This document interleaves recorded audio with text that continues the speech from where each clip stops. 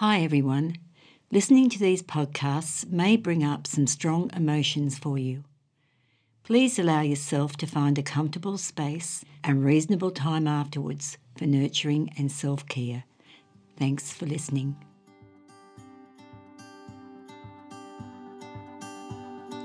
Hi everyone, welcome back. I'm so delighted to have Melinda Arnold, CEO of Films for Change, back with me. And today we're talking about last episode in the Ness series, and today it's about the beautiful Kookaburra. So can you tell us a little bit about Kookaburra, Mel? Yeah, so the Kookaburra episode is a lovely little short one, and it's all about joyfulness and happiness, and I think that's perfect with a Kookaburra because it sounds like we grow up here in Australia and we always get told like that's the Kookaburra's laughing and the Kookaburra singing, and so that's what we had in the episode. That's wonderful. Yeah, and the lovely Margaret McGowan did the voice of the Kookaburra, and she was someone that I knew as a child growing up and when I was part of a youth theatre. And she always had this, and she still does, has this joyful laugh. And straight away I knew who had to be the Kookaburra, and that was her. Wasn't it wonderful that she was actually available to do it? Yeah. And she did it with joyfulness as well. All right, so let's listen to Kookaburra. Twinkle, twinkle, little star, how I wonder what you are. Hello there, Kookaburra. What are you doing on this beautiful sunny day? Oh, I came down to see who was making all these happy sounds. I was singing a song to my doll here. I love singing songs. It fills me with happiness. In fact, even if I'm feeling sadness or anxiousness or angriness, if I can think of a nice song and start to sing, all those other nesses start to go away and happiness takes over. Oh, I love to sing too. When I'm happy, I toss my head back and make long laughing sounds like this. Is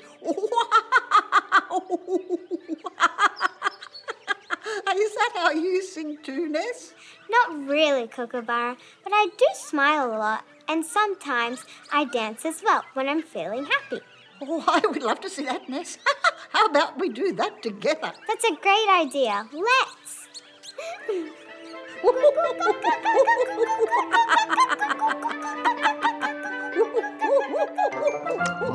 isn't that beautiful? Yeah, it is. And that one's a little bit shorter than some of the others. But it's lovely to see that Ness she communicated in that episode to Kookaburra that when she's feeling a certain way that singing can bring her joy. Yes.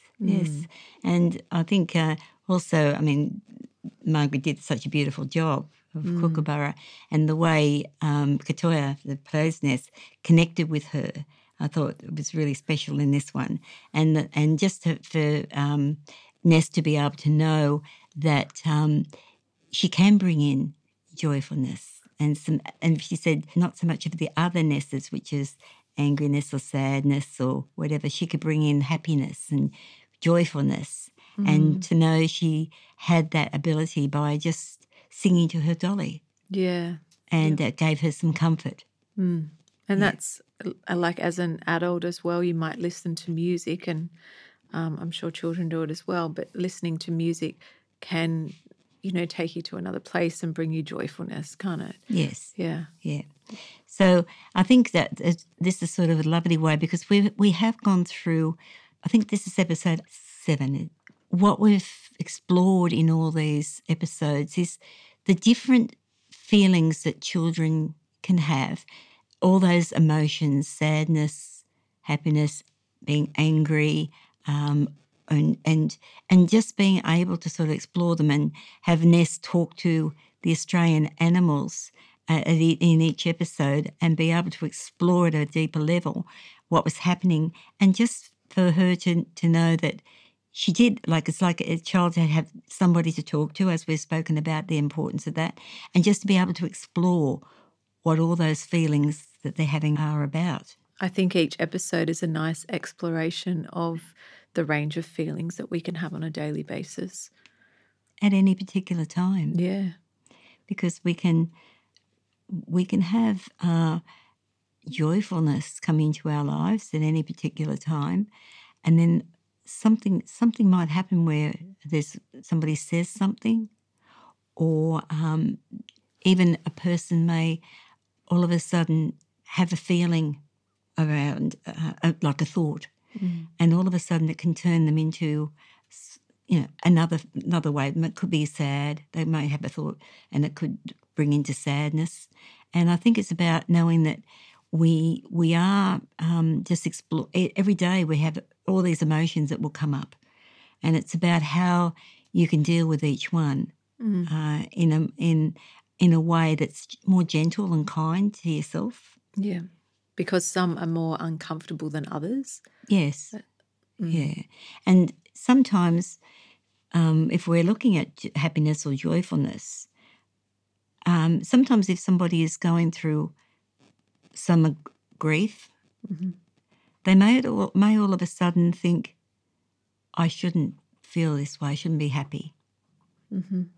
I need to show that I'm actually sad. And they can be pulled back into a grief if they're over the loss of someone or something, or a disappointment that they've had. They don't want to show too much of that.